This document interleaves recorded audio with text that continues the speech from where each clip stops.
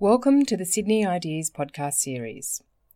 Sydney Ideas is the University of Sydney's public events program, providing you with the opportunity to hear leading thinkers from our university and around the world. Enjoy the podcast. It is my great pleasure to welcome you here this evening. I'd like to first, before we begin, to acknowledge the traditional owners of the land. The land that the University of Sydney is built on is the Gadigal people of the Eora Nation. I pay my respects to past, present and future and elders of the Eora Nation. Tonight is a very special event. My name's Bunty Avison from the Media and Communications Department, and together with Sydney Ideas, we're welcoming Christina Lamb to the University to speak to us about her experiences. Now, Christina is a world-renowned foreign correspondent, as you all know, because that's why you're here. Christina, let me just briefly remind you who Christina is, or some of her brilliance. Christina Lamb is a multi-award winning journalist for Britain's Sunday Times. She's been Washington Bureau Chief for the paper, and in 2009 was awarded the prestigious Prix Bayou Calvados for her reporting from Afghanistan. She won the Foreign Press Award for Story of the Year in 2007 and has been named Foreign Correspondent of the Year in the British Press Awards 5 times. She's written very movingly of the places that she's travelled to at great personal risk. So she's written newspaper articles for a newspaper and for a newspaper audience, but she's also extended that and has written books. The most recent book is The Girl from Aleppo, Najean's Escape from War to Freedom, which is the most extraordinary tale of a teenager with cerebral palsy who escaped war in a wheelchair to join the flood of refugees fleeing to Germany. This is going to be very interesting. We have a third-year MECO student, fresh back from Korea, where she's been doing an international fellowship, to speak tonight with Christina about her career. But as way of introduction, we're just going to show you a short video to give you a taste of what life is like for this extraordinary woman on the road. So this is my war bag, which I take on my trips. This is my burqa for travelling on the roads in Afghanistan. This is the flak jacket which we wear.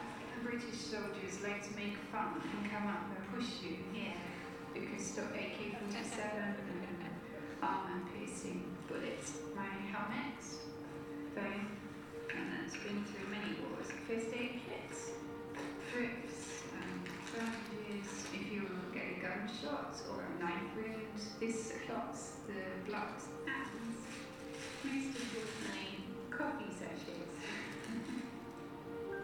Sometimes when I'm packing this, you do think most people don't very mind leave war when I'm going to where wars are. But once I'm on the plane, then I'm thinking about the story. I was 21 when I first arrived in Bashar and started covering Afghanistan. I had no idea really what a foreign correspondent did. I took a big bottle of Chanel perfume, big bag of wine gums, Rudyard Kipling's book Kim, and that was more or less it. I basically kind of fell in love with Afghanistan right from the beginning.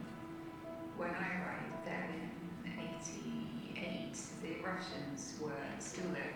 So then I started going back and forth into Afghanistan with the Mujahideen and started covering war. I'm incredibly curious. My mum would say I'm nosy.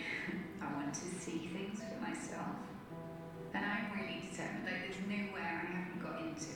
Nowhere is like a starting point, okay, for me. I want to tell the stories of people who have no way of getting their own stories told. If I see something that's really shocking that's happening, I want people outside to know about it, and I want them to know about it because I hope that that will change.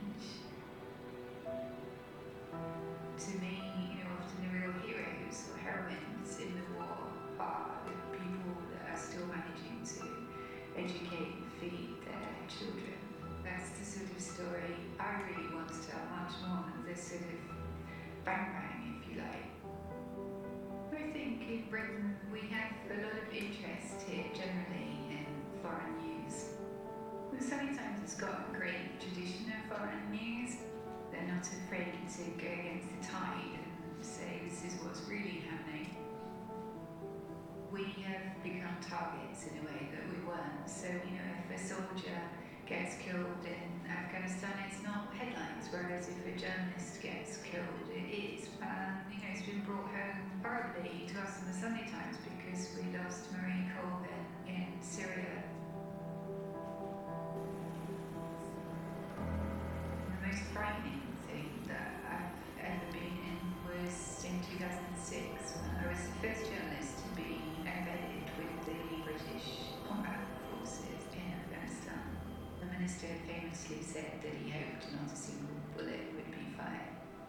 They were going on a mission to a place called Zumbale, and I was saying to the commander, what do you think about that? And he said, that seemed to go quite well. And literally, as he said that, the first shots rang out. Everybody just ran. We were all split up. The commander, we didn't know where he was. The radios weren't working. The Taliban were throwing everything into the ditches. And those bullets that were coming over the top of us, it was incredibly hot. Every direction we ran in, we were being fired at. And I kept thinking about my family. It was going to be my son's birthday that weekend, and I kept thinking about that as I ran. At one point, the sergeant major asked me if I could use a pistol because he said we were probably going to get pinned down or fight for our lives. And I realised that the guys I was with thought we were going to get killed.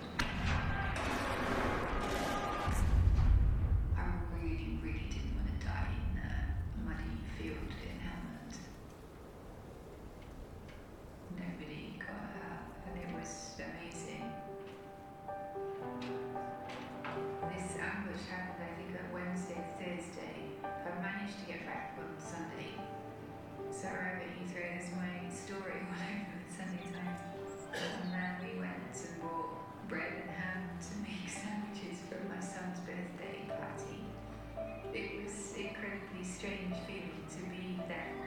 And to think that a few days ago I had been in this ditch with all these RPGs and gunfire.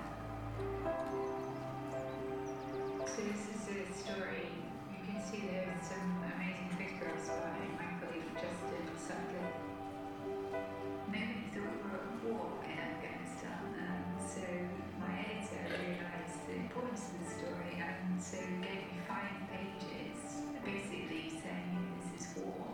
That's where it's great working for a paper like Sunday Times, because you kind of really set the agenda back in England, and the parliamentary questions were asked, and in the end, more Jews were sent, more helicopters were sent. I hate that stereotype of the hard-drinking drug addict correspondent that comes back and tells war stories in a bar. Having said that, it is addictive. I admit that. And I've had fun on my 9 lives already. But yeah, as long as I still have that kind of curiosity and interest, and I'll keep going.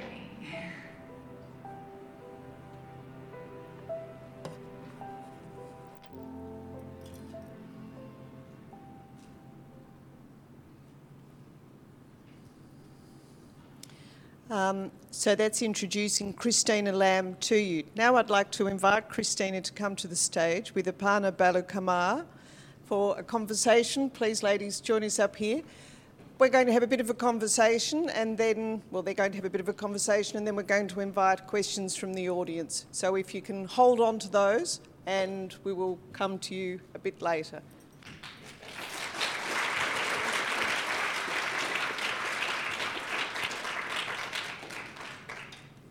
Hello everyone.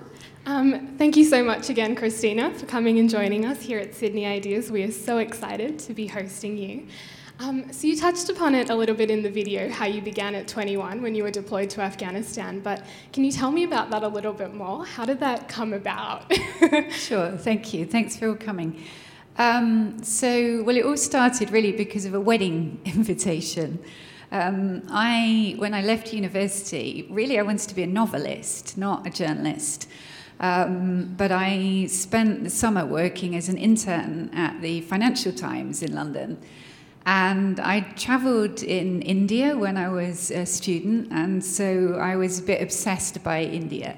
So my foreign editor one day was supposed to go to a lunch of South Asian politicians, and last minute he couldn't go. So he said to me, "You're always going on about India, why don't you go to this lunch?" So I went, and I sat next to somebody who was the Secretary General of the Pakistan People's Party, which was the opposition party. And he asked me if I would like to interview Benazir Bhutto, who at that time was living in London in exile. So, of course, I said yes. So I went to go and interview her. And the day that I did it was the day that she announced her engagement to Asif Ali Zardari. So her flat was absolutely full of beautiful bouquets of flowers. Anyway, she then went back to Pakistan. I went to work for a local TV station in the UK, and I was the most junior person in the newsroom. And one day I came home from work, and there was this most beautiful gold-inscribed invitation, and it was to Benazir's wedding in Karachi. So, of course, I went, and actually I was just starting out. I didn't have any money, and Benazir was very kind, arranged for me to stay with her secretary, so I didn't have to pay for a hotel. And she invited me to not just all the kind of ceremonial events, but also small events with her friends and family. And you all know that South Asian weddings are very colourful and go on for a long time. So this wedding went on for like a week, and being Benazir, it was something like out of Arabian Nights. And every evening after all these ceremonial events, there would be gatherings in her house with her political colleagues to discuss how to try and topple Pakistan's military dictator, General Zia. So I was meeting these people who had been tear-gassed and tortured and arrested, all to try and bring democracy to their country, which was something I'd always taken for granted. And also, I mean, the most dangerous thing I'd ever had to do was find my way home late at night if I missed the last train. So I was fascinated and couldn't really imagine going back to reporting in Birmingham on flower shows and things like that. In fact, the last story I ever did for Central TV was a man who turned his car back to front, so it looked like it was going forwards when it was going backwards. I don't think I was a great loss to television. So anyway, I gave him my notice, went to talk to foreign editors of newspapers in the UK about freelancing from Pakistan, and actually nobody was interested. They all said to me, General Zia's been there 11 and a half years, nothing's going to change. And I was like, but Benazir's just gone back and she's going to topple him and it's all going to be different. And they just looked at me like, you know, you're 21, what do you know? So what they did say was, we are interested in Afghanistan, because at that time the Russians were in Afghanistan. So I said, okay, I will cover that. So I took something called a flying coach up the Grand Trunk Road to Peshawar. And as I said in that video, I had no idea what foreign correspondents did or needed, so took quite inappropriate things. And I'll never forget when I arrived in the old city as the sun was going down. And it was, if you've read Kipling, Peshawar, even today really, is still like the scene he describes in Kim of these sort of wooden framed buildings all leaning against each other. And everybody seemed to be carrying a gun. And I asked a rickshaw driver to take me to a cheap hotel. And he took me to somewhere called Green's Hotel, which I later discovered was where arms dealers stayed. I discovered this because somebody actually tried to sell me a Chinese multi-barrel rocket launcher over breakfast. Very cheap price, I get that. So then I just started travelling with the Mujahideen, and that's how it all started. So you've talked about you landed there and there were guns, and obviously you've reported from a lot of war zones. How do you balance personal safety in those kind of climates? Is there such a thing? Well, I have to say, at that age, when I started, I didn't think about that at all. I guess when you're 21, you would know this better than me now. You think that you're indestructible. And it was a very different time as well. And I was just so completely fascinated by Afghanistan from the moment that I went in there, that I was just really intrigued. And I remember, I told you that I didn't know what Foreign Correspondents did. So there were 7 different resistance groups fighting the Russians. The Pakistani intelligence, which was sort of overseeing all of this, had learnt from the British the old divide and rule. So they divided them up in 7 groups so that they could play them off against each other. And sometimes would give more arms to one group and sometimes more to another. So I thought, well, there are 7 groups, I should go and interview all of them. Now, normal foreign correspondents do not go and interview all 7 groups. They find out which ones are the most influential and just go and see those. So because I went to all 7, I went to the smallest one, which was run by somebody called Professor Mujahidi. And the spokesperson for that party was a certain Hamid Karzai, who at that time nobody had heard of. And he was delighted to have a foreign correspondent come speak to him, because very few did. And he was a real Anglophile. He'd studied at Simla in India, or British Hill Station. And he loved Cadbury's chocolate and Somerset Maugham stories. And so he was very happy to speak to me. And he said to me, if you want to understand Afghanistan, you need to understand the tribes of Afghanistan. So come to my house for dinner. So I did. And his house was full of all these tribal elders from Kandahar and Uruzgan and Helmand and Nimruz, all with long beards and turbans, and they told the most amazing stories. And I started to think, I can't make up stories like these. I want to tell these kind of stories. But the other thing that happened too was the Afghan war against the Russians had been presented, it seemed to me, in a very black and white way, that so it was still the Cold War. And so you had these kind of men from the mountains with old Lee Enfield rifles fighting one of the most powerful armies on earth, the Red Army. And so the West was supporting the Afghans fighting the communist army. And notoriously, we were on the same side then as Osama bin Laden and some of the Arab fighters, but that's maybe another story. So when I got there, I thought, this was quite straightforward, black and white, David, Goliath kind of thing. When I met those tribal elders that first night in Hamid Karzai's house, and they were telling me stories, all of which seemed to involve killing people, mostly the stories were not about the Russians. They were about tribal conflicts, about the Alexei fighting the Barakzai and the Nurzai. And so I started to realize this is way more complicated than I had read in the papers or seen on TV. And I think that was quite a good lesson early on. And of course, Hamid Karzai turned out to be quite useful contact. So when you are sent to these new places, what's the process of kind of embedding yourself within the culture, or knowing what stories maybe to pursue over others and getting people to speak to you? That must be challenging. To be honest, I've never really had difficulty getting people to speak to me. I think I'm always amazed at how much people do want to speak to journalists, actually. I mean, then I was living in Peshawar, and, I much prefer that, really, being actually there and getting to know a place. And I didn't like the journalists that kind of just flew in for a week and wrote a story about some great battle and then went away again. I was also a bit dubious, too, because I knew the Mujahideen were very disorganized, so it was very hard to predict what they were going to do. I always thought that was one of the reasons that the Russians couldn't defeat them, because they didn't know what they were going to do next. So when you went off with them into Afghanistan, you would be often there for weeks and nothing would actually happen, and you would go to places. And Afghans are incredible at telling stories, and you'd arrive at a place and they'd say, shame you weren't here yesterday. We shot down 3 helicopters. And then you'd say, but where's the wreckage? And there were, these stories were often much exaggerated.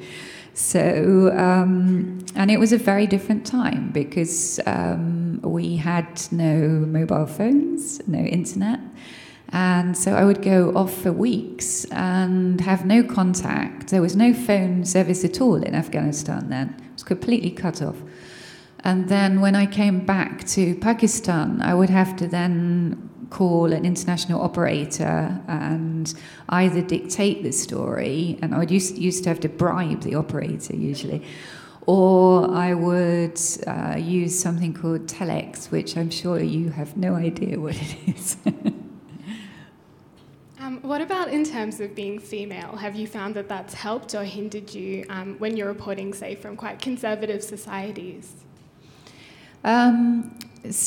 People often ask that because I've spent most of my career in the Middle East, and as you know, in a lot of those places, they're quite misogynistic societies, and women are kind of hidden away.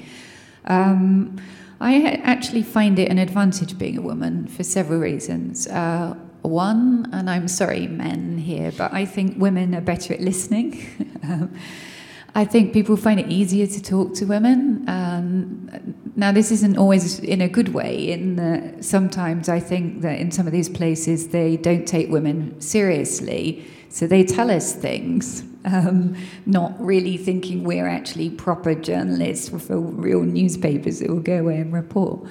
But the main thing that's an advantage is that we have access to the women, which are half the population. My male colleagues that go to these countries, can't talk to most of the women, and I don't really see how you can give a very good, complete picture of a place if you can only meet half the society.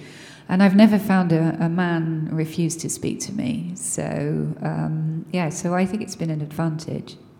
I've noticed, particularly in your work for the Sunday Times, but also in the books that you've co-authored, you seem to like to talk to the women, and the tiny little acts of defiance, I suppose. You manage to find those in your stories, whether you're reporting from Syria or Afghanistan or Pakistan. Why is that a thread that you are very passionate about, particularly? Yeah. Well, as I said in that video, I don't really like the bang-bang in the war. In fact, it's the photographers that have to take the most risks because they have to be right up front. I'm really interested in what a war does to a country. And, look at these wars that are going on at the moment. Iraq has been going on 14 years, Syria 6 years, Afghanistan's been at war pretty much 40 years.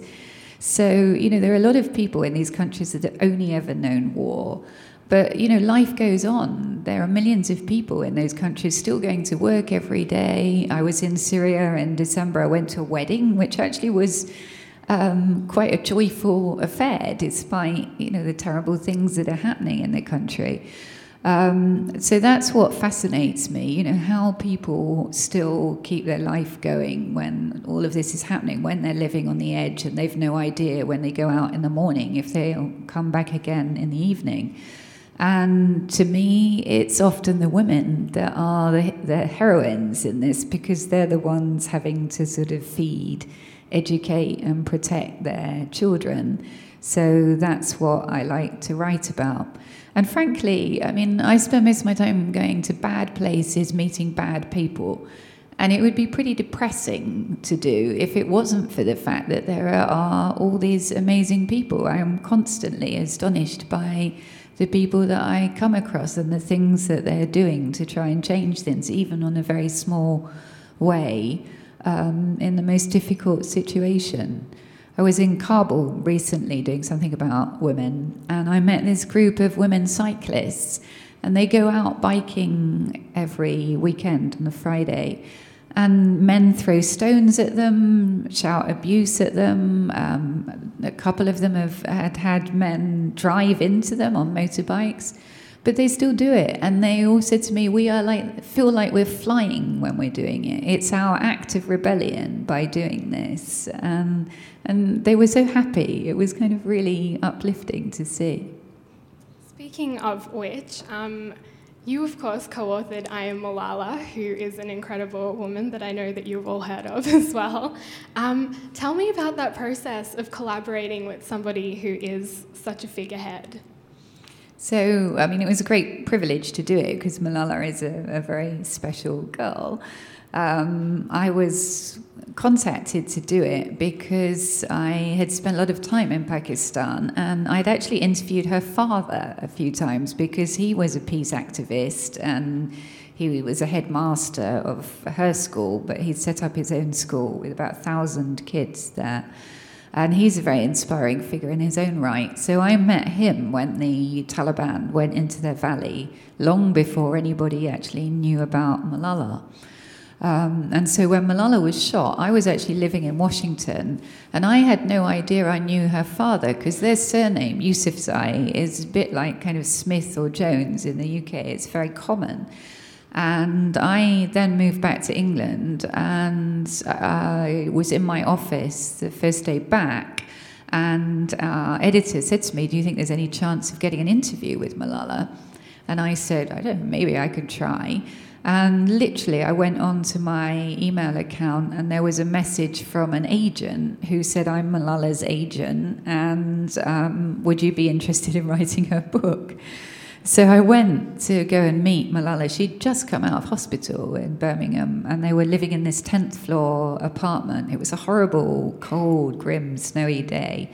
And we arrived and walked into this apartment building, and there, standing by the lift, was this short man with a moustache who looked really familiar.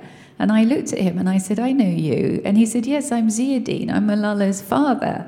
And only then did I realise that it was the same person. So it was really because of that they'd contacted me. And also the first book that I ever wrote was a book called Waiting for Allah, about Pakistan, and her dad had read this when he was a student and liked the book. So they contacted me, but I kind of had to be interviewed by Malala, which was funny, being interviewed by this sort of 14-year-old girl.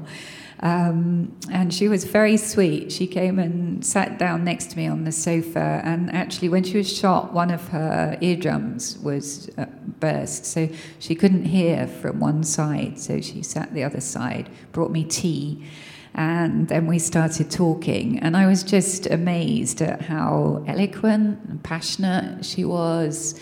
And also how completely, there was like no bitterness at what happened to her, completely forgiving. In fact, she said, I would like to meet the people that shot me so that I could explain to them why it's important that girls go to school, and if they want their own sisters and mothers to be treated by female doctors, then, women have to actually go to school and study to be doctors.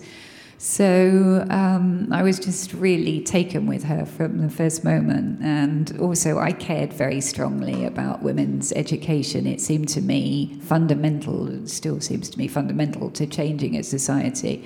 So somebody who'd risked their life for that, I thought I really wanted to work with.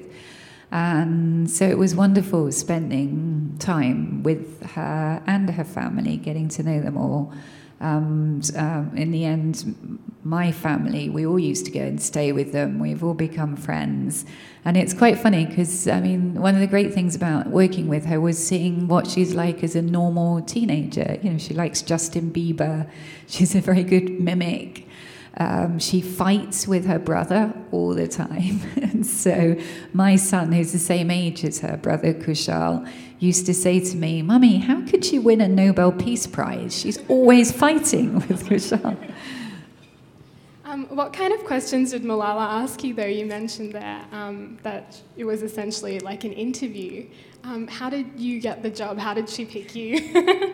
Well, it was more a conversation really about what I cared about and, what did I think about doing the book, how would I do it? And actually she has I'd never done anything like that, writing in the voice of a 16-year-old girl, as she was by the time we did it. And I found she has a very particular way of speaking, and it wasn't really difficult to write like her. And I knew the situation very well that she'd gone through.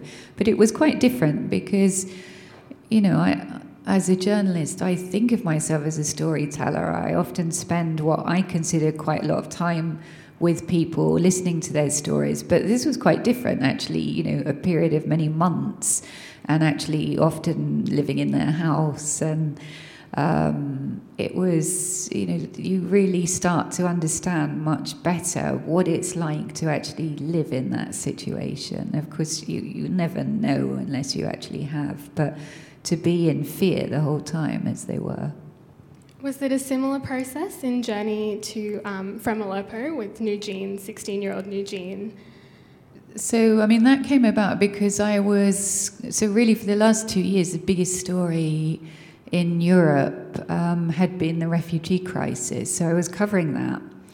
And I was concerned about the way it was being represented back home, that it was such a big number of people. This can sound a bit odd, but when the refugee crisis started, I actually thought, this is good, because I've been covering all these forgotten wars for years and people don't take any notice. And now that these people are coming to Europe, to our shores, we will have to care about these wars and try and do something about it. Of course, that isn't what happened, and the refugee crisis kind of seized Europe. And I think we saw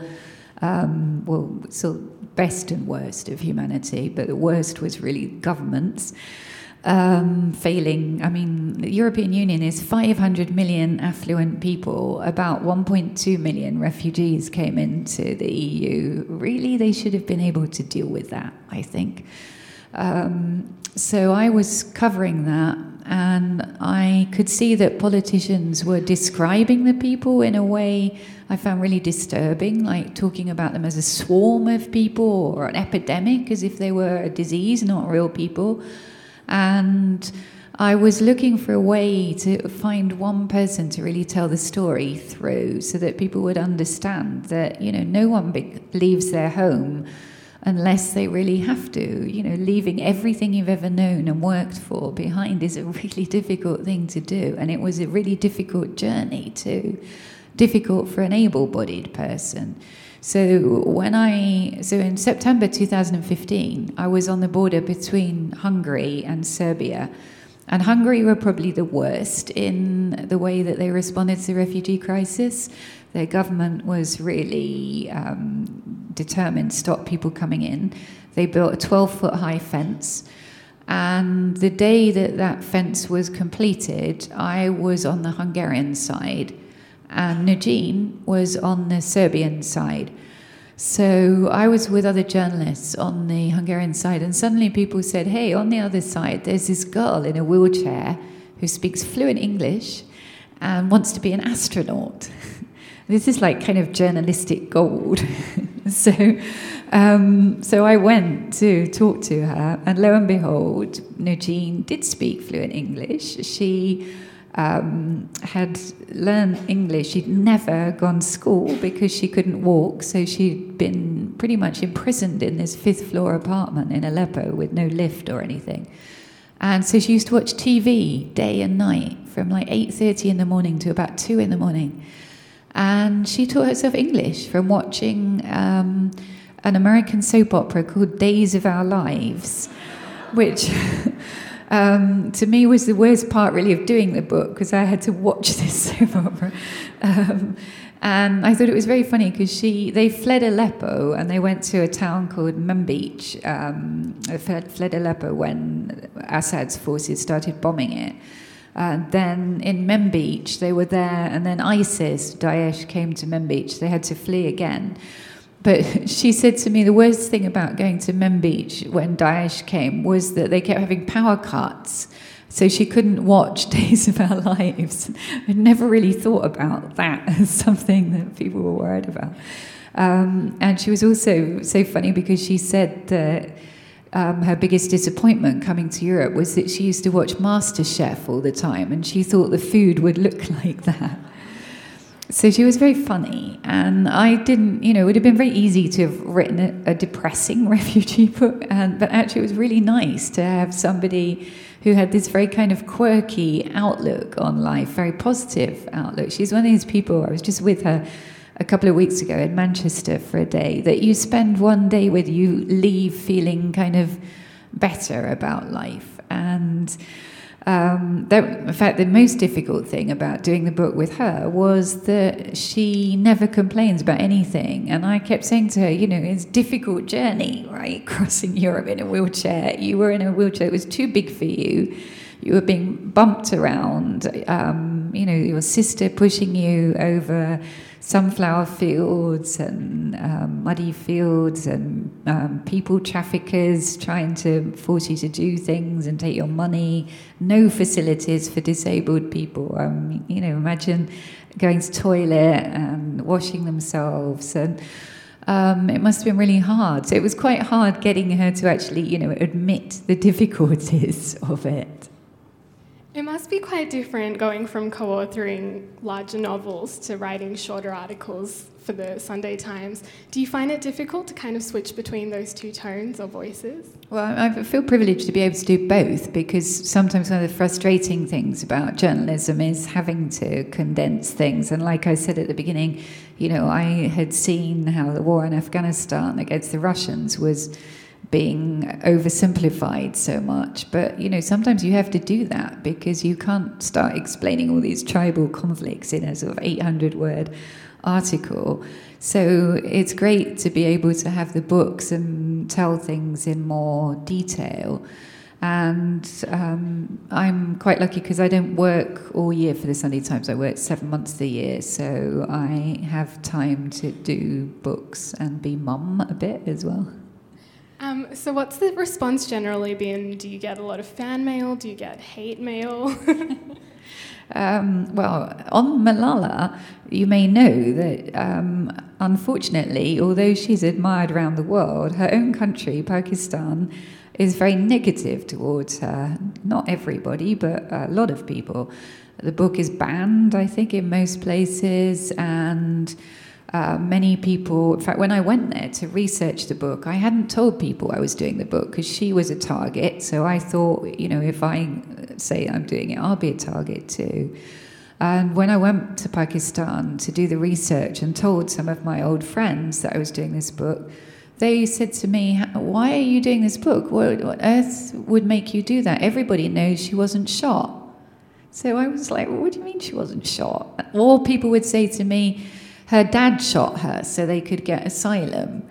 So I couldn't believe it because, I'd interviewed the doctors, I'd seen the x-rays. There was no doubt that she was shot, but a lot of people there absolutely won't believe it. And so they are very abusive towards her.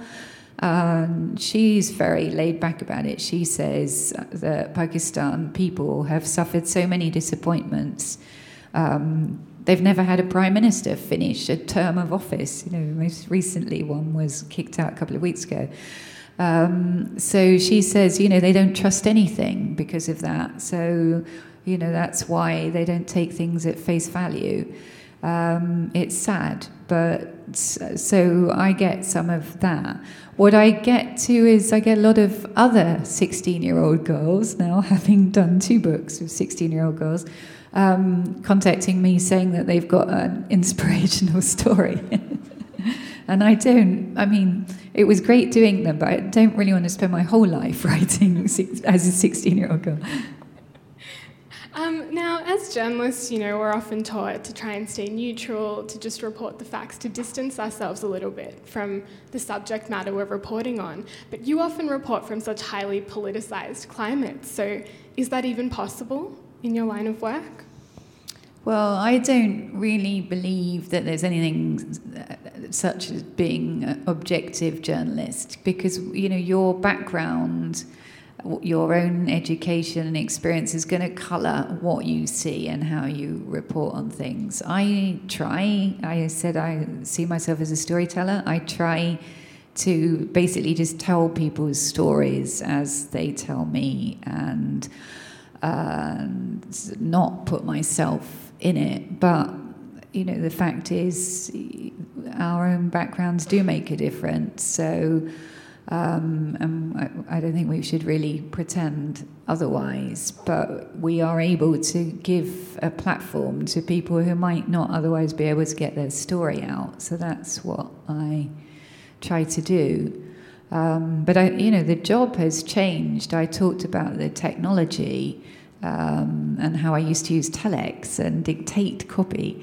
Now, of course, it's all very easy because we have mobile phones and satellite phones, and I can send a story immediately from the top of a mountain in the Hindu Kush or in the middle of the desert. In fact, during the war in Iraq, the first bit in 2003, we had been told that mobile phones didn't work in southern Iraq, and I had my phone with me, and suddenly on the second day it rang, and I was astonished. So I answered the phone, and it was an estate agent. And I'd been house hunting just before the war started, so it was this guy saying to me, Mrs. Lamb, I've got this amazing property for you. So I said, well, it's not really very convenient. I'm in Iraq for the war. And he was from a particularly aggressive property dealers called Foxtons. And so he was only momentarily fazed. And then he said, but Mrs. Lamb, this is a great opportunity. It's near a very good school. And so anyway, so sometimes it leads to crazy situations. But what has changed, but mostly it's good that, we now can file quickly. Sometimes I think it makes us vulnerable to propaganda and mistakes get made, but for the most part it's good. What's bad is that the job has become much more dangerous.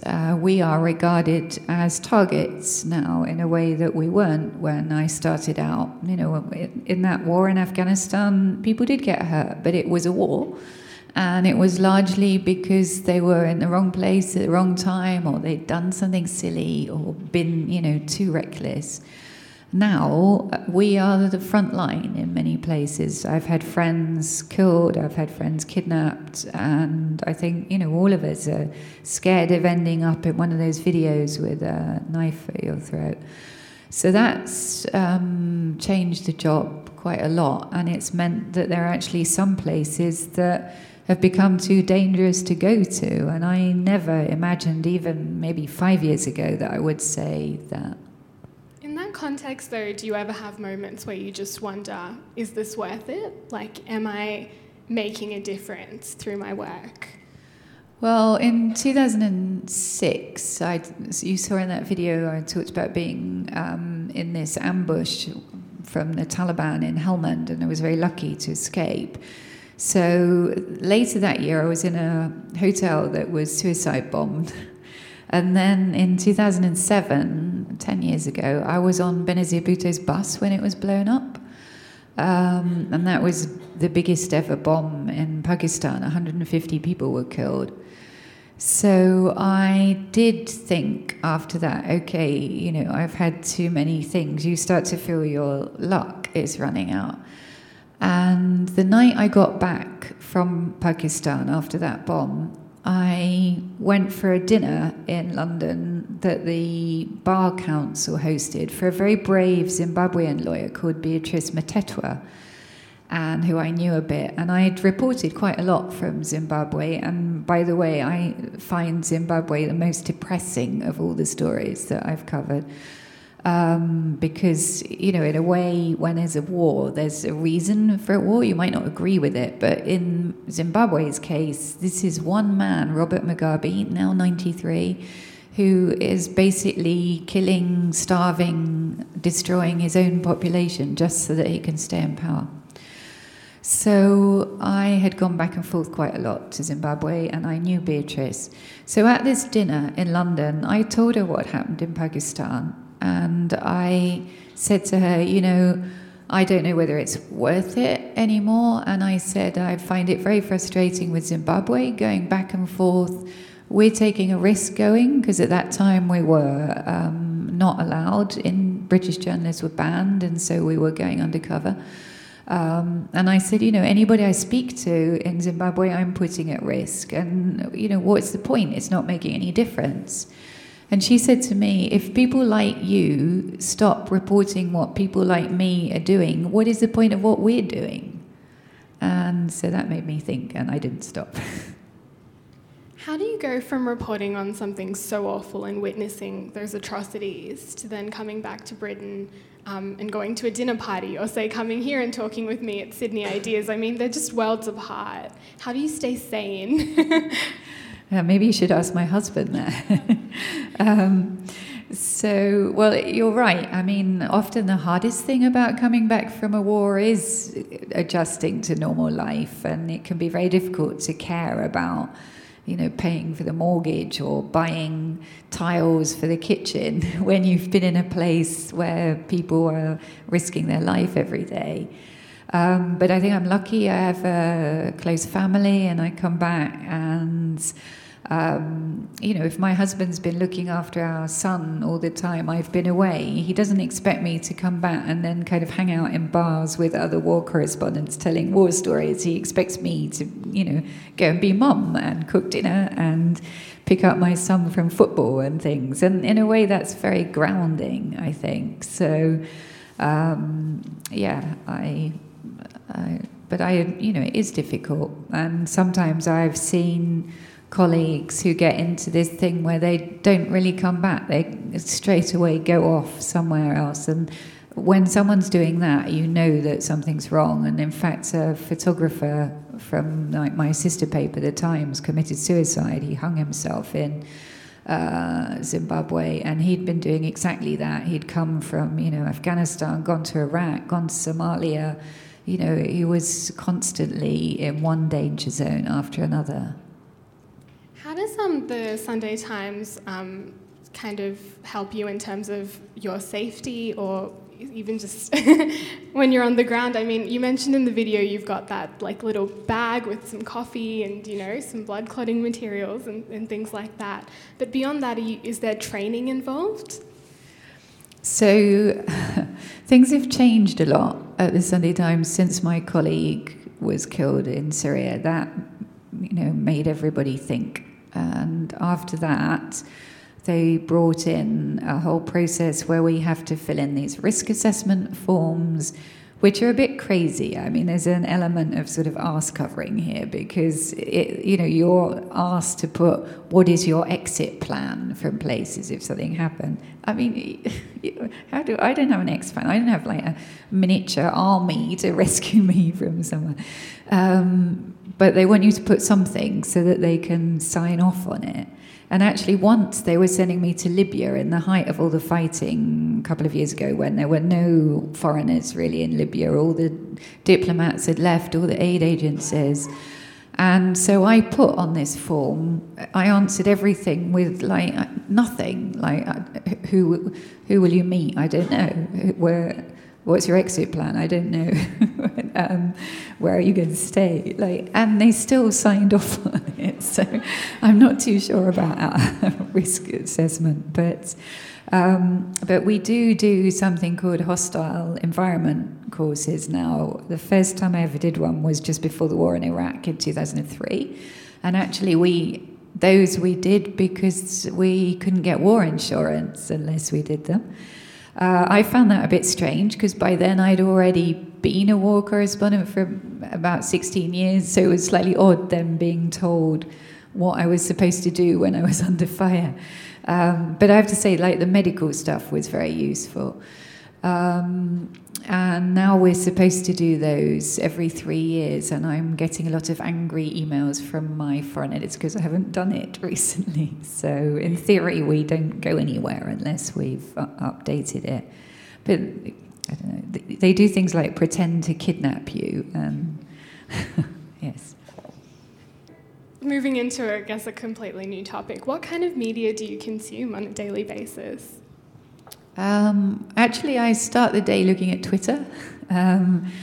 I think that gives me quickest,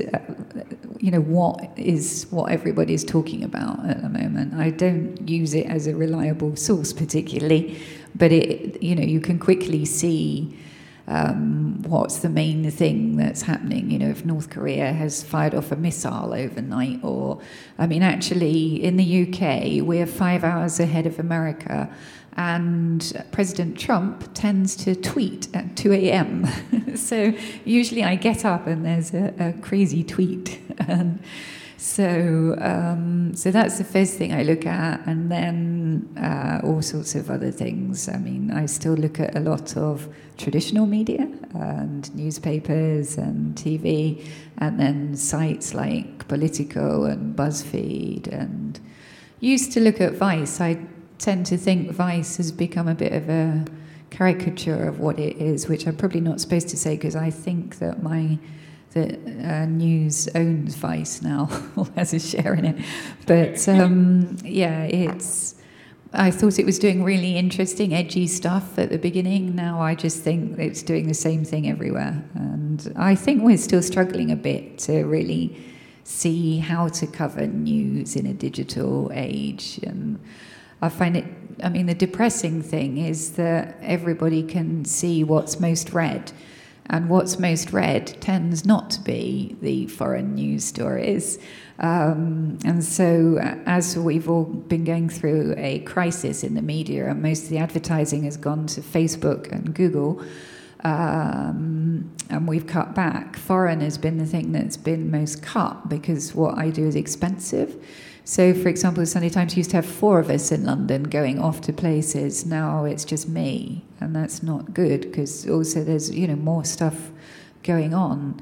But sometimes it's also depressing. Like The Guardian, their most read story in the refugee crisis, most read story at all, was the journey of a refugee cat. So, my digital people say you need to start trying to find cats in war zones. That must be very disheartening, though, for you to kind of get to also see some of those analytics and to see the extent to which people maybe care. How do you cut through the noise? Like, in your storytelling, are you employing any kind of new methods, I suppose, to try and perk their interest in those foreign affairs more? I don't know, I guess I've always felt, and maybe starting off in TV was quite useful in this way. I remember the news editor when I started said, remember, everybody's much more interested in what their neighbour is doing, and nobody really wants to hear what you have to say, so you've got to grab their attention. So I'm still a great believer that you have to have a very interesting first paragraph, a first sentence. And I feel that, I don't know, I suppose I'm lucky in a way because I work for a weekly paper, so we still do quite long reads, and there does still seem to be an interest in that kind of journalism. I think people feel there's such a proliferation of information out there that they want some kind of longer, more in-depth explanation. So you mentioned as well that your bureau has gone down from having 4 people to just you covering foreign affairs. We have some correspondents based around the world. Okay, your team. But what do you think the implications of those kinds of decisions are? Because it's happening worldwide and at all major news organisations. Yeah, I think it's a real shame because, there's no substitute for actually being there, being on the ground, and you can't do that if you haven't got the people. And yes, there's lots of sort of citizen journalists and social media, but we don't know who a lot of these people are. And it isn't the same as being there actually seeing what's happening. Definitely. Well, thank you, Christina. I think those are the ends of most of my questions, or at least I have a lot more, but my time is officially up. So we will throw to the audience now. If anyone would like to ask Christina anything, maybe raise your hand. What are some of the most important advice you would give to aspiring journalists? And what are some of the things that you wish you have known or have done or not have done early in your career? Thank you. Yeah, that's a good question. Well, in terms of what I wish I had known, I mean, the way I started out, just going off to a place, I still recommend doing that to people. I mean, the downside of it was I had no idea really how newsrooms worked, and I saw later that some of my friends who'd gone to journalism college and had made, had a network of colleagues or contacts in journalism in different newspapers and TV, and that I didn't have because I'd just gone off. And actually, I mean, I didn't actually work in a newsroom until I was 34. And I was really shocked at how it worked when I went. And like I said at the beginning, because there was no internet or anything, I never saw what I wrote. And so it was like filing into a black hole. I didn't really know, what appeared. So things are quite different. So I would still recommend going off. I think the qualities for a good journalist, you need determination. You're mostly going to places people don't want you to be, or telling stories they don't want told. And so you need to be persistent, and you need to be curious, and you need to talk to people and listen to people. I think, everybody's got an interesting story. On your own street, I'm sure there's lots of interesting stories, but a lot of us don't actually bother to sit and listen and have the time of day to hear.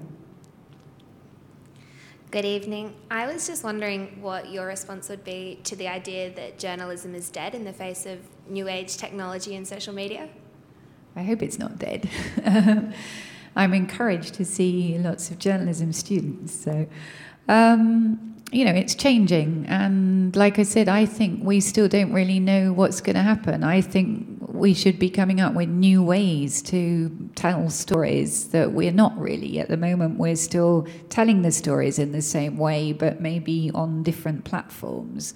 And so, it's an exciting time in a way. There's a lot more platforms out there. It's challenging because anybody leaving journalism school, media studies now, it's going to be unusual to do what I've done, really, to just be a print journalist. You're going to be expected to be able to do everything, video and photography and social media and writing or TV broadcast as well.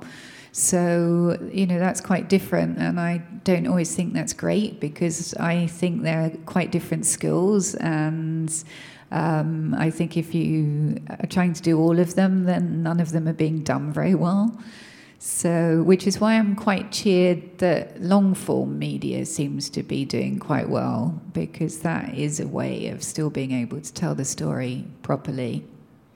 But I don't think journalism's dead. I think, on the contrary, we're seeing the more... a few years ago, we thought it was sort of collapsing, the traditional media, but I think because there is so much information out there that people are turning back a bit more to traditional media, if you like. And Trump, and all his campaign against fake news and calling media enemies of the state, which is, something dictators normally say. That has actually resulted in a lot more people turning to those very organisations he's criticising. So the New York Times has had 600,000 extra subscriptions taken out in the last 6 months. Even papers in Britain, we sell more because of Trump. So that's sort of unexpected. I just wanted to say thank you so much for coming tonight. It's definitely, I think, for a lot of us, a bit of a fangirl moment / fanboy. Thank you. My question is, especially before you became a well-established journalist, did you ever feel pressured to write history from a certain perspective where it wasn't necessarily what you were observing and at times on the brink of distortion?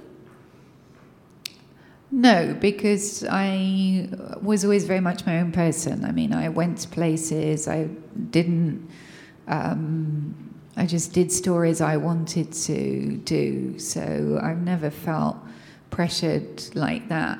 The only time I had a real conflict, I would say, was when I moved back to London and worked in a newsroom for the first time. I was diplomatic correspondent for the Sunday Telegraph, which is a right-wing newspaper in the UK, and was owned by Comrade Black at the time. And I was a bit worried about joining this right-wing newspaper. It wasn't really my politics. But I thought I will be writing about foreign things, it won't matter. And the first thing that happened was General Pinochet got arrested. And I suddenly found myself pretty much as the Pinochet correspondent, because he was then being held under house arrest in the UK. I had lived in Latin America and spoke Spanish. And Comrade Black, and indeed the editor of the Sunday Telegraph, thought that General Pinochet was a really good thing. And he may have thrown thousands of people out of helicopters and tortured and killed them, but they probably would have liked to have done that too. And they used to say things like, Pinochet reformed the Chilean pension system.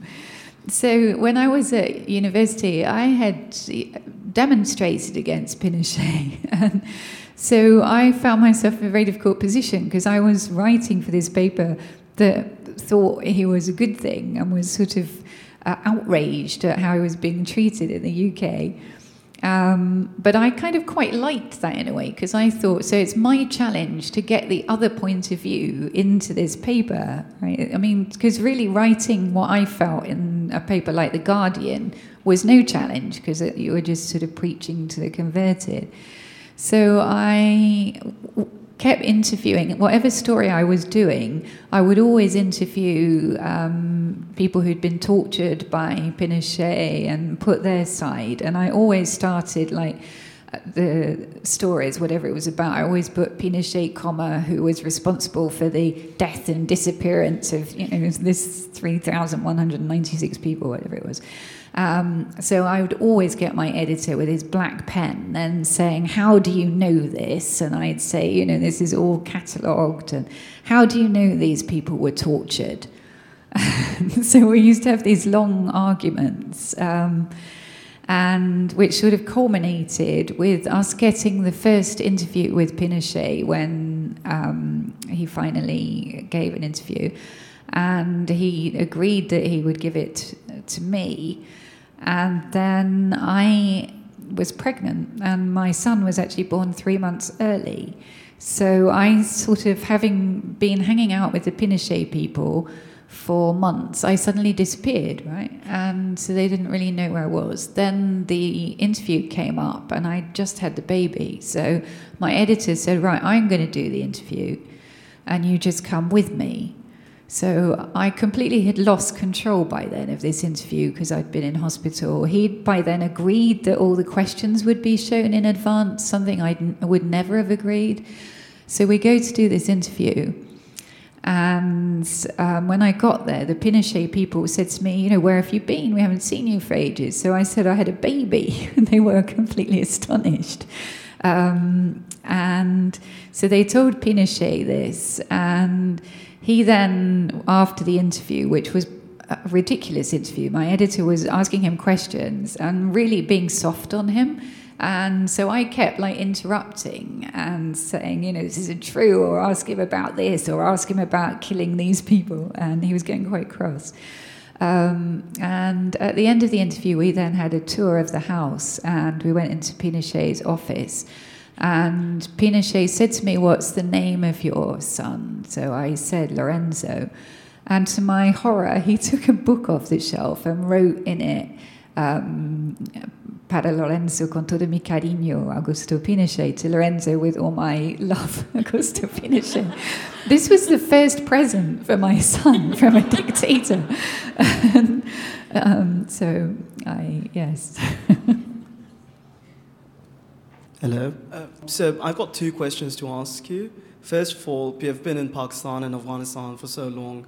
And I've read 2 of your books, and I see how intimately you deal with some of the issues of these 2 countries. So firstly, can you speak any of the languages that are spoken by people over there? Can you speak any Dari or Pashto or Urdu? And secondly, considering that you have been over here for so long and that you've also written about Syria, how do you think that the future might unfold for these countries where Muslim majorities live, and how do you think that Muslims living in these countries could somehow make sense of their lives as Muslims and also live in a globalized world? Well, that's an easy question.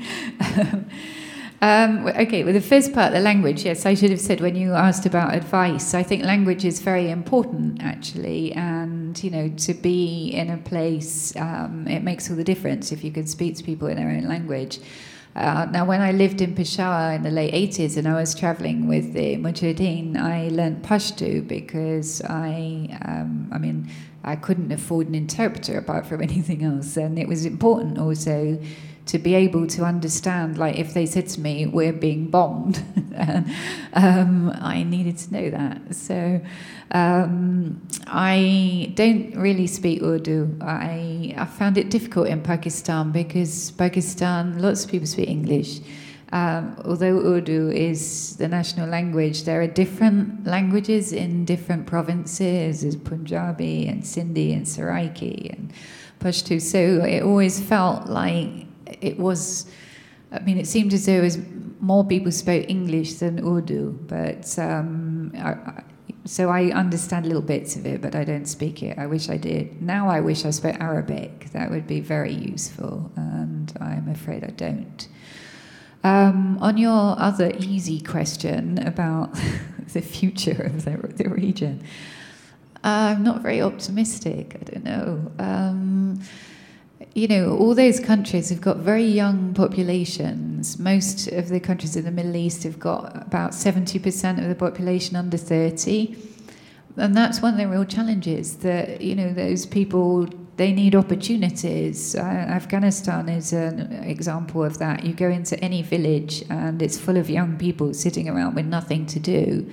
If the Taliban or ISIS then come and offer money to go and fight for them, what are they going to do? And so this is something that I think the West needs to think of much more when we go into these countries, of finding a way to provide opportunities. We spent much too much money sending foreign consultants and paying them to do jobs rather than training people in those countries to do them. And I'm afraid that that's still happening to this day. And, one of the problems is you're not fighting. We don't seem to be able to end wars right anymore. All these wars are still going on. And you're not fighting nation states, you're fighting ideas. So with Daesh, I'm quite confident that they'll be driven out of Raqqa. But that's not going to be the end of it. And, some people fear, for us, it could make it worse, because lots of people will go back to Western countries and try and launch things there. So, we're still really grappling with how to actually win over hearts and minds of people. And I think, people like Malala are important because she's showing a different face of Islam, and she is very devout. She speaks about the Quran a lot, and she, points out that it says in the Quran that to every man what he earns and every woman what she earns. It doesn't say that women shouldn't work. It doesn't say girls shouldn't go to school, and that, there are people trying to distort the Quran. And so I think, it's giving space to people like that is very, very important. And I think that education for girls is very important too. But I also believe that justice needs to be seen to be done in places, and that doesn't often happen. I'm worried now with the Yazidi women and men, the terrible things that happened. These people need to see that people are going to be brought to justice for it. and I'm not sure that is going to happen. Thank you very much for speaking with us this evening. It's incredible to hear of your work and your passion in this field, and your dedication is just extraordinary. My question is in regards to how you sustain this, because obviously so much of what you see and what you report on is so difficult and is actually quite traumatic. So how do you find that balance between serving that greater purpose of your work and that these stories really do need to be told, with your own personal needs for dealing with that? Yeah, it's a good question. I mean, well, partly it's because of, meeting inspiring people and being able to show their stories. But I have to say that over the last 2 years, I have covered more shocking brutality against women than at any time in my career, and that's very depressing. So the Yazidi girls, I mean, talking to a 16-year-old girl who was kept as a sex slave, who told me that the fat Islamic judge who had taken her and was raping her every night, that the worst night was when he brought back a 12-year-old girl and raped her in the room next door as she cried for her mother all night. Stories like that. And then in Nigeria, the Boko Haram girls who were, this is one of the problems of the media. We have very short attention span, so we all made a big fuss about the Chibok girls for a couple of weeks, and then everyone forgot about them. But actually, when I went to try to do something about what happened to them, it's now the 3rd year that they've been missing, I found that thousands of other girls had been abducted that hadn't been reported on at all. And some of them had by then been released, but were in camps in Maiduguri in northeastern Nigeria. And they were in a terrible situation because they'd been basically kept as sex slaves or forcibly married to Boko Haram and raped. And then when they'd been released, their own families wouldn't take them back because they saw them as having been indoctrinated, so maybe dangerous or sullied. So these girls are like victims twice over and have no hope. That was so depressing, and they're getting very little help. I mean, even there's a lot more attention on northern Iraq and on the Yazidis, but even there, there are only 3 psychiatrists in the camps in northern Iraq for over 1 million people. And in northeastern Nigeria, they're not getting any psychiatric help at all. So seeing things like that is hard to deal with. And also now that everybody's on WhatsApp. So in the old days, you used to go and cover a story and then move on to the next story. Now I stay in touch with everybody through WhatsApp. And that kind of started a lot during the refugee crisis, that I would ask people for their contacts because I wanted to find out what happened to them. And then they were passing my contact to other people, and it was almost like I was a sort of migrant advisory service. I would get these messages from people saying, I'm stuck in Croatia, which way should I go? What happens now is I get a lot of messages on WhatsApp from people I've met, that wanting to know what difference my story will make to them, and that's very hard to respond to. So I still find that quite hard to deal with, I have to say. I'm curious, when you've interviewed some of these powerful, sometimes brutal leaders, have you ever felt like you've gone too far and poked the bear? Well, sometimes it's quite difficult to not let your feelings get involved when you interview people. I'll give you an example, actually. So 2009, I think, I went to interview Donald Rumsfeld in New York. He'd just written his memoir. And it was a bit like these Hollywood actresses' interviews where he sat in a hotel room with his PR people, and then, one journalist would come in and then the next, and it was a sort of conveyor belt. So I had I think it was half an hour. And I hadn't realised until I went into that room how angry I was about the war in Iraq. And his complete refusal in his book to admit any responsibility for what they'd done, or the mention of, the 100,000 people that had been killed at that point. So I ended up having a huge argument with him. It was a useless interview. At the end of the half hour, I walked out and realised I'd basically got nothing. I'd made clear what I thought about the war in Iraq. And actually, I heard him be interviewed on Fox News, completely different interview where they were very kind of gracious. And it was a much more useful interview because he spoke a lot more. And I thought, God, what am I going to do? And it was also quite funny. I came out of that interview, was really angry. And I lived in Washington, so I was getting a train back in the afternoon. And I came out and I left my bag with his hotel reception while I was just going to go for a walk. When I came out, the first thing I saw was an expensive shoe shop, Jimmy Choo, with a sale sign. So I went in this shoe shop and I bought these boots in the sale, which had heels like daggers.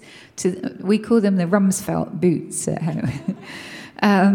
And they were in a big bag. I then walked back to the hotel to collect my computer bag. And can you believe, as I got into the foyer, Donald Rumsfeld was just coming out of the lift. So I was carrying this big shopping bag. So he looked at me and said, "Oh, been shopping, have we?" I felt really stupid after I'd been giving him this sort of lesson on morality. And then when I got to the train, I managed to get the train going the wrong direction. So yeah, sometimes it does get to me. If there's no further questions, I'd just like to end with a personal question. Many of these of our audience here are media students or of various interest in the media. So is there advice that you could give them to looking forward? You've talked about some of the qualities that make a good journalist and how it has changed so much, how it's more dangerous and that what's required of you is different. Can you give them a word of advice? Leaving here, what would you advise them? Well, I mean, I think it is a great job, right? I've never been bored and I've had a lot of fun despite, telling bad stories as well. I think it's really important work. It matters to go and bear witness to these places, otherwise people don't know. And so, please don't be put off. Go and do it and go and ask questions. And like I said, if people don't like you asking questions, it probably means that you're on something, because that's why they are sensitive. So go out there, ask questions, go to places. I still think, it is, in a strange way, because we've all sacked a lot of our correspondents, there's actually more opportunities for freelance journalists than there used to be. And also it's sort of easier making contact now with foreign editors because it's so easy to email people. But you need to choose wisely where you go, and you should choose somewhere that you like living, because if you're going to be there for a while, and ideally somewhere cheap, because you might not earn it very much for a while. And it's always good if you can find a place that is in a good position to get to other places. So one of my young colleagues at Sunday Times went to Turkey, and that was a great place because, of course, Turkey now has become a big story, but also from there it's easy to get to Greece, the refugee crisis, or Syria. Similarly, in Africa, Nairobi is a good jumping off spot to get to other places. So, if you're interested in being a foreign correspondent, try and, pick somewhere where you can be well located and make sure foreign editors know that you're there. And, listen to people and tell their stories. Actually, one further last question. Can you just tell us, the two young women, what their epilogues are from your book? Yeah, sure. So Malala is 20 now, unbelievably, and she just did her A-levels, so she will get her results next week, and then she's going to university. She has a place at Oxford. It's dependent on her A-levels, but I suspect having a Nobel Peace Prize is pretty good on your CV. She's very funny because she's been very worried about her exams, because she says, it looked really bad if, I was shot for the sake of going to school if I then fail my exams. And Najine is 17 now, she's 18 now, and she's at school in Germany for the first time at school and is very happy. She went to school for the first time at 17. And she found it quite strange because I've never met anyone who knows so many facts, because she watched endlessly the History Channel and National Geographic and things. So she knows she can list all the kings and queens of England. She loves teasing me about British history, asking me things I don't know. And she knows all about string theory and space. But she never learned basic multiplication. She couldn't multiply 3 by 3. It was kind of so at school she found it quite hard to start with, because they sort of made fun of her that she was 17 and didn't know things that a 5-year-old should know in theory. But then she knew all this other stuff. But she's phenomenally bright, and she's caught up, and she already speaks German. She's quite amazing. In some ways, it's harder for the older refugees, actually, because the young ones do pick up the language quickly. Her sister, who's 9 years older and has a physics degree from Aleppo University, is finding it very hard because she, can't speak German, she can't get a job. And so that's much more difficult, but they are happy that they're safe, and as Najine says, refugees just want to be able to get up in the morning, brush their teeth, go to school, go to work, and know that they can come back again safely in the evening, and they have that now. So she was even happy to have a brace on her teeth. All right. Thank you, Christina. I'm going to invite Christina to take up a position on the way out, so that if you have any further questions that you'd like to speak to her personally, please do. And there's a pile of books there, these plus some of her many other titles. So please join me in thanking Christina and Aparna for a most interesting evening.